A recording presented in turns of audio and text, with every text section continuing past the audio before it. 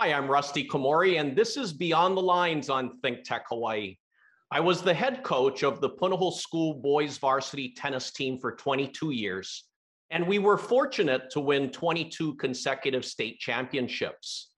This show is based on my books, Beyond the Lines and Beyond the Game, and it's about leadership, character, and creating a superior culture of excellence.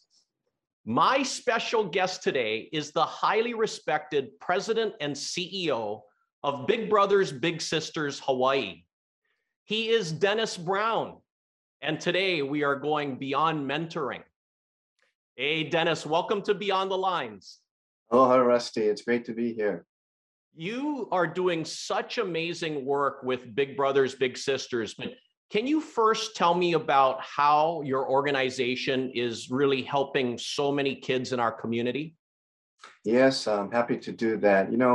We serve children and their families who are or have been facing serious trauma, we refer to it as, in their lives. And this can be anything ranging from the loss of a parent, or in some cases, both parents, to death or divorce or incarceration or drug rehabilitation, which can be highly, highly traumatic for a child or children in the family. Sometimes they'll end up being raised then by a single parent or by a grandparent or in a foster care situation because there's just no one in their immediate family who can take on that responsibility.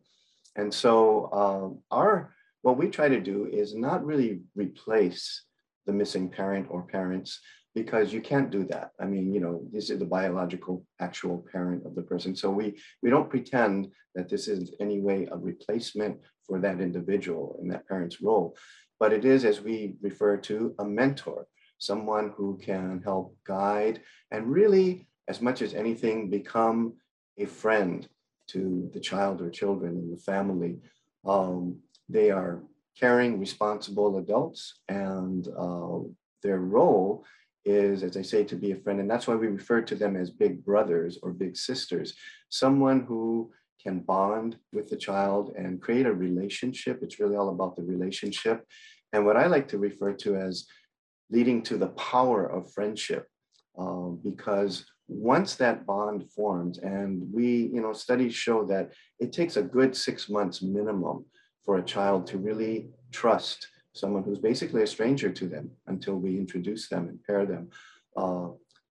And then once that trust is established, as you probably know from your experiences, you can then make a difference in the child's life because they're more apt to listen. Many times we have parents, a single parent of a child, who say, I told him the exact same thing and he won't do it. But when his big brother or big sister says it, they do it, and it's a different kind of relationship. And that's exactly what we're all about. And our goals are to try to help them make sure they achieve educational success, avoid risky behaviors such as joining a gang, using drugs, trying to use drugs or alcohol,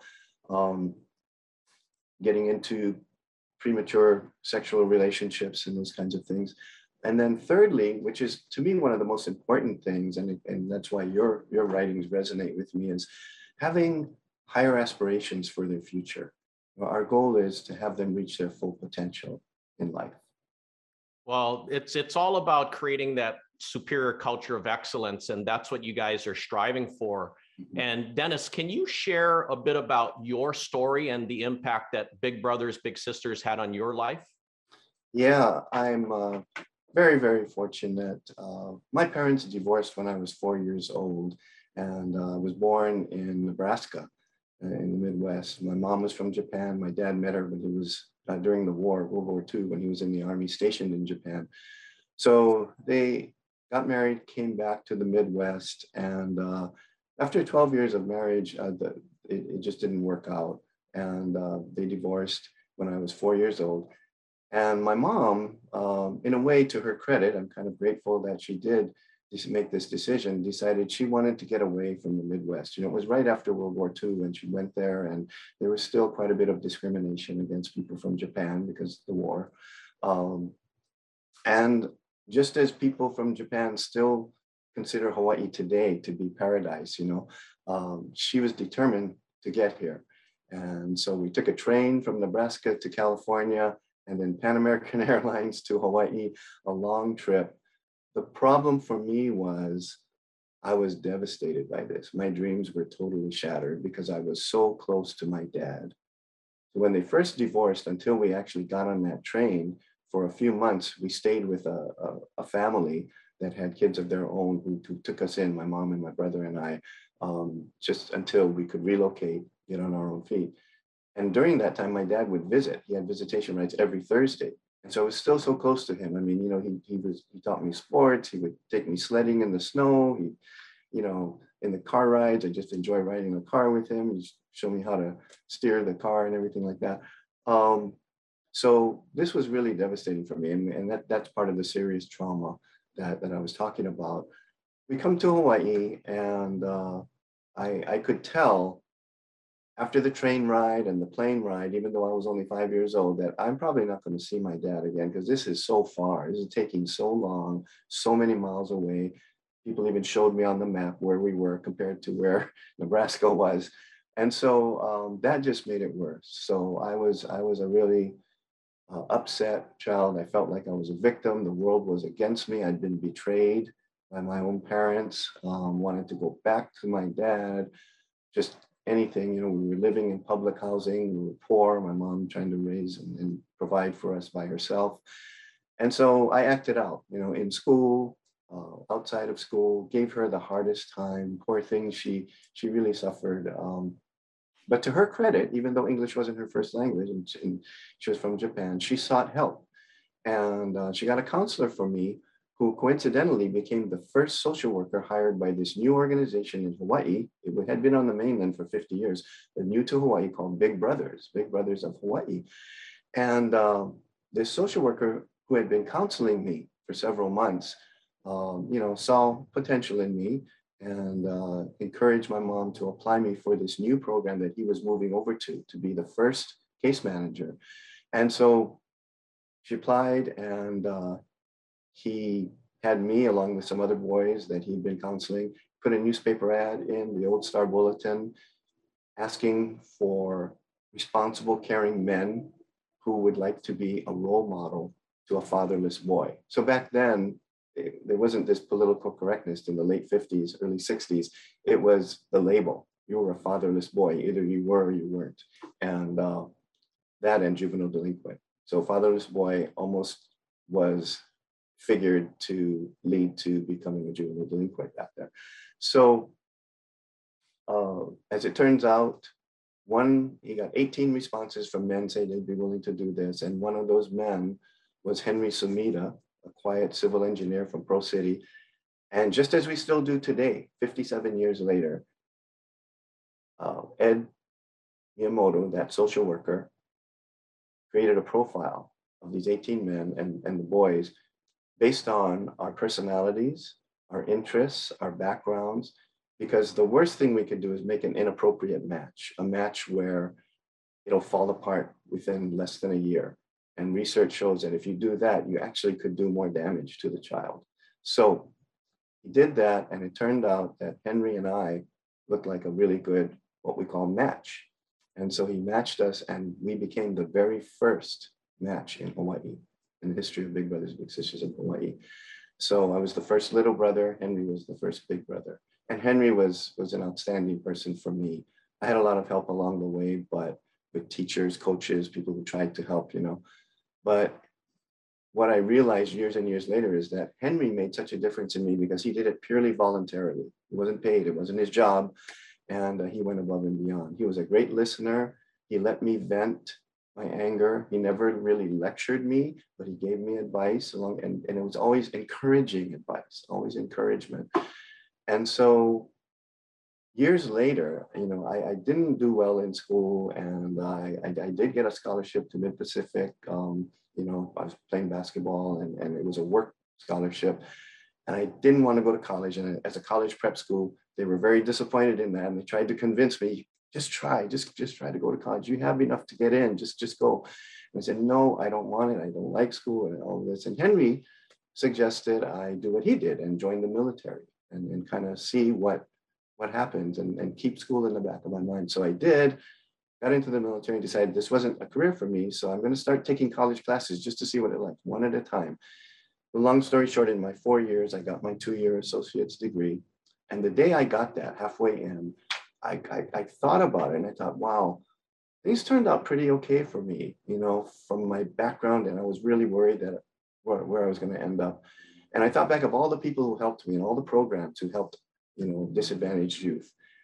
And the one that stood out to me the most was Henry, because again, he did it voluntarily and he was still in touch with me. Here I am, 22 years old, and he's still writing me Christmas cards, birthday cards, letters, we're still staying in touch. And by the way, he and I were friends all the way till his passing at 80 years old in 2012, where I was honored to be by his 3 children, adult children, to give one of the eulogies at his service, because they said they wanted all his friends to know that we were the first and how proud he was of that, because he would never say that to anybody. So I told this story, and sure enough, a lot of people said, thank you so much, we never knew. And so I decided that inspired me to go into a career in social services, because now I got my 2-year degree. I didn't know what I was going to major in to get my bachelor's. And I thought, okay, I'll go into sociology because I really feel like I want to help other people. I didn't know what that really meant at that time, but I did. And went on to get a master's degree. And as Henry had told me, the GI Bill is going to pay for your college after you get out after 4 years. And sure enough, all my college was paid for. I even got my master's degree. And at that point, I decided, I learned that social work wasn't where I wanted to go, because it takes a certain personality to be a social worker. I get too involved, I get too teary-eyed. I can't keep it together sometimes, but I could do administrative work. And so in my master's program, there was a track called Social Services Planning and Administration. So I took that track, and I've worked in social services field my whole career, but I never dreamed that 23 years ago, I would be asked by Big Brothers Big Sisters, as they followed my career, being the first little brother, they would always ask me to come to celebrations and speak on their behalf to get grants and things, that I would actually apply for and accept that job and now be the longest serving CEO in our history. Wow, Dennis, that is so extra meaningful that you're the first and you're the president and CEO for so long, so many years. Wow, that is incredible. And Dennis, how is the funding done for Big Brothers Big Sisters? So we have a diverse array of funding. We do get our share of government grants. They're more in the form of contracts. That's about 60% of it. The other 40% we need to raise pretty much on our own. And so we, up until COVID, we held in-person special events, sometimes 1,000 people. Weren't able to do that the last 2 years. So we've struggled to continue to bring in what we call unrestricted funding. That's individual donations or companies donating money to us and things like that. And thankfully, in the past few years, many companies have stepped up to do that. We've reached out to them and let them know that we couldn't do special events. So if they could support us with just 100% tax deductible gift, that would be helpful. No, that's great to hear. And I know a lot of individual citizens is helping with the community. I know Kathy Huang and Abe Lee. I mean, they've done some cash donations to Big Brothers Big Sisters, and Abe Lee also, in addition to the cash donations, he's donated a number of my books, Beyond the Lines, to you. And how does that make you feel when you get these donations from individuals as well? Oh, it's just so overwhelmingly warm and appreciative of that, those gifts, because it's not only that they're giving from the heart because they're generous in that way and they care, but it also, to me, validates that what we're doing resonates with the community and is something that people see as a valuable service.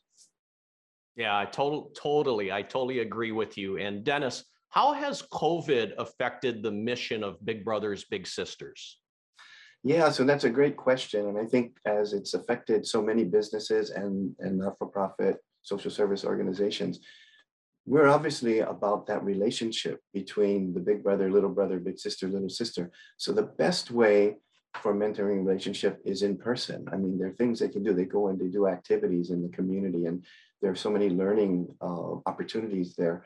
When we couldn't do that in person, we pivoted or shifted to virtual, as we're doing here, and in the beginning, it was great. It really helped. So we, other than not being able to do our in-person fundraising, which has been more of a struggle, and that's why we appreciate Abe Lee and his company for donating, because it's taken the place of us doing, or helped it contribute to taking the place of not being able to do those events.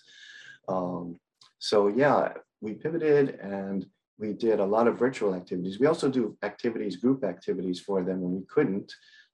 So we switched to virtual. For example, we did a tour of the USS Missouri, and those guys there do such a terrific job. I wasn't sure because I've been on the actual in-person tour before, but the virtual one, in some ways, was almost better because they could spend more time, and they had everybody's attention watching, and it was just great. And the people loved it. We've done other activities similar to that, cooking demonstrations and things for the parents as well as the littles and their bigs, painting demonstration where we deliver the materials to them and they work along with an artist. So, but it's all about keeping them connected.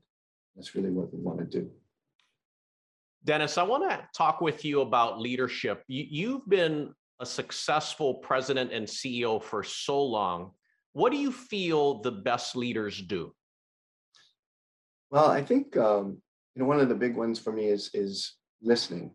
They listen to not only their customers but their employees, right, with empathy and compassion. Especially during these times during COVID, that has become even more important. I think also developing an atmosphere of trust where people feel that they're comfortable, they're empowered to speak up if they have an idea, to share without judgment, and so there is that trust factor there. And I think also, especially again during times of COVID, but even pre-COVID, we had our struggles as funding can be up and down every year, is to be an example of perseverance, in leadership, that we persevere even through the hard times. I kind of thought about that, that starts with P. So it's like a fifth P to your 4 in your book, Beyond the Lines, people, process, and so on. And so, because I think if a leader is going to fall back and not strive to make the best of whatever the situation or adversity might be, it's going to be hard for people to follow or to feel that way too, because as the leader goes, oftentimes the morale of the team goes, right? Yeah, that's definitely for sure. And Dennis, let's talk a little bit about the books. You have, great principles. What are some things that stood out to you in my books? I think one of the big ones for me was, the fact that I think we all can use this reminder all the time, is that we're the ones who have the power to make our own choices. And I think you mentioned that even in the intro, choices and decisions.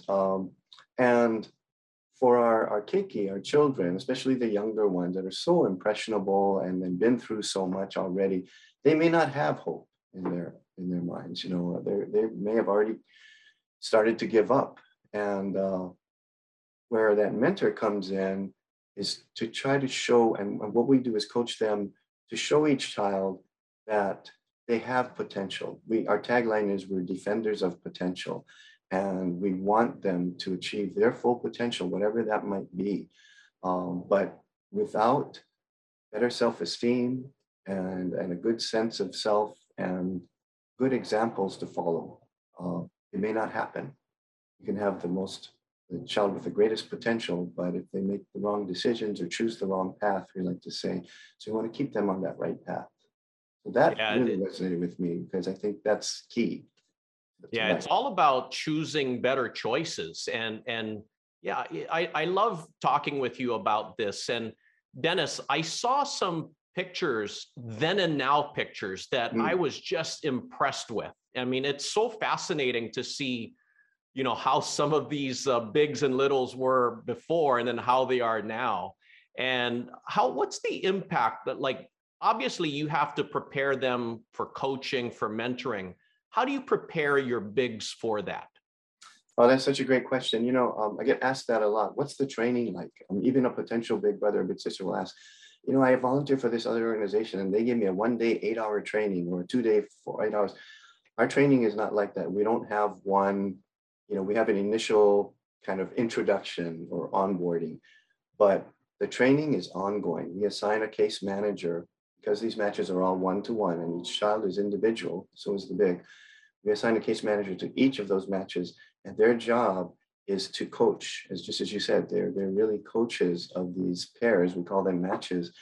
And it's to enhance, because we create an individualized growth plan for each child, because again, they're all individuals. So for us to do a generic training for everyone, it may not apply the same way to the child they're working with, so it's all individualized, and that case manager stays with them through the life of that match and relationship. Oh, I really like hearing that. I mean, and it helps your organization, in terms of the administrators, but also the bigs, because they want to get as much information and guidance as possible. And Dennis, can you share a story or two? I mean, I know you have tons of impactful stories that you've seen through the years, but what's one or two that you could share with us? Well, sure. Well, one is we had a little girl named Victoria who applied to our program when she was about 10 years old. Her mom has a disability and lost her job, couldn't work, had separated from the dad years before. And so Victoria and her brother and the mom were kind of alone, mom raising them. At some point, because she couldn't work, she was in and out of work because of a physical disability, they actually became homeless when Victoria was a junior in high school. And so Victoria was already matched to her big sister. Victoria had this passion, I guess you would call it, for writing. So she liked to write poems on her own and different things, essays. And her big sister, Margaret, was able to kind of help cultivate that and really encouraged her to follow that. Victoria, during that time when they were homeless for a few years, at first didn't want anybody, she was at Waipahu High School as a junior, to know. But she became part of the school news program, like Hikino, that type of thing. And she became really interested in journalism with her writing passion. So she decided at some point that, seeing that there were other students who were homeless, if she came out and let people know that she struggled with that too, it might help others not to be as embarrassed and feel bad about it or give up hope for the future. So she did, and eventually went on to graduate. We helped her with a few scholarships that people donated to Big Brothers Big Sisters. And she graduated from UH Manoa with a double major in communications and journalism. And right now is a producer at KITV, so television. And so, yeah, just a great story there. But another one that's even more compelling is a boy named Mana, who when he was 7 years old, both parents were drug users and they were just not around a lot of the time. Mana and his two younger brothers were were in the burnt out vehicle. I think it was like a small bus or something, sleeping there at night when it caught on fire. And Mana had to pull his two brothers out at 7 years old. They were left alone a lot. And there were many incidents like that because both the mother and the father were heavy drug users. The mother eventually was incarcerated. And at that point, their father called the auntie of these boys and said, you know what, they can't go on like this. You got to come get them. And so she did, and drove to Wahiawa and picked up the boys on the side of the street, just roaming around, and took them in. She gave up a great job on the mainland. She had a job here, but she had been offered this really good opportunity on the mainland on the East Coast, thinking that this was going to be temporary. I'll go get them, I'll take care of them, then I'll work with social services and see how they can be taken care of. But of course, once she brought them here to Honolulu and found out that the boys would likely be separated. The brothers would be separated if they went into foster homes, because not too many foster homes can handle all three siblings, and this happens a lot. She said, no, there's no way, I'll just keep them myself. And she became registered and eventually adopted them legally as her own children. And a fourth brother actually came along too. There was a baby that they found out later. And so she got all four of them. And all four of them were matched in our program with big brothers. She had heard about us and came, matched them. They all had great, wonderful big brothers. So Mana, the oldest, the one who was the first one to be matched and who had saved his younger brothers, is today, he graduated, with honors from Kamuki High School, actually had a chance to go to Punahou, but I think it's a syndrome. A lot of kids feel. I felt this too coming from the housing. I didn't want to go to Mid-Pacific. I kept fighting it. I felt everybody else there would be from wealthy families, and I would, I just was embarrassed. So what one person told me, you're kind of like straddling two worlds. You don't belong there. So he didn't feel comfortable going to Punahou, even though they offered him a full scholarship. He graduated though and got a huge scholarship to a college on the mainland. Tried that for a year, but then decided to come home to help his auntie who was raising them, because it was hard by herself. So and she had some health issues too. Now today he's in his second year, I think, at Kapiolani Community College in their nursing program. He decided, among all the things he could have done, engineering was one of the highest on the list. He wanted to help people as he was helped. So he's on track to become a nurse.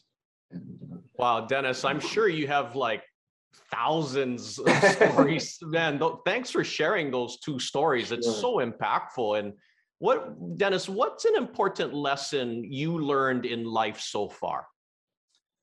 So many. I think one that kind of stands out for me, partly because of my background, I was kind of, because of what happened to me, I looked at myself as a victim. I had to learn to not be that way, And so one of the things that I'm actually still kind of working on today in my professional life is to realize that asking for help or accepting help is not a weakness, that people work together. And that was something that took a while for me to be able to do, to be comfortable with. I think pride gets in the way. And sometimes, it pushes humility aside, and that, you got to do this on your own. You can do it on your own. You don't need help. And that's not how we should be. And we're all about relationships with big brothers, big sisters. So it's taken me a while to learn that myself. I 100% agree with you that asking for help is not a sign of weakness at all.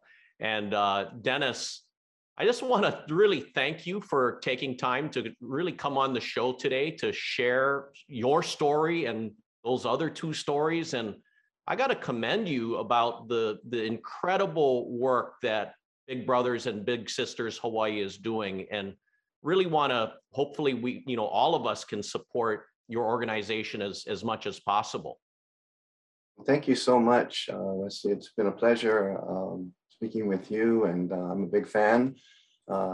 Reading your book and your own journey as a coach, and now kind of spreading the word about leadership and about helping people. I love that one quote you had that something about helping one person may not change the world, but it can help one person. And so that's kind of what we do, one child at a time, trying to make the world a better place. Amen. Thank you, Dennis.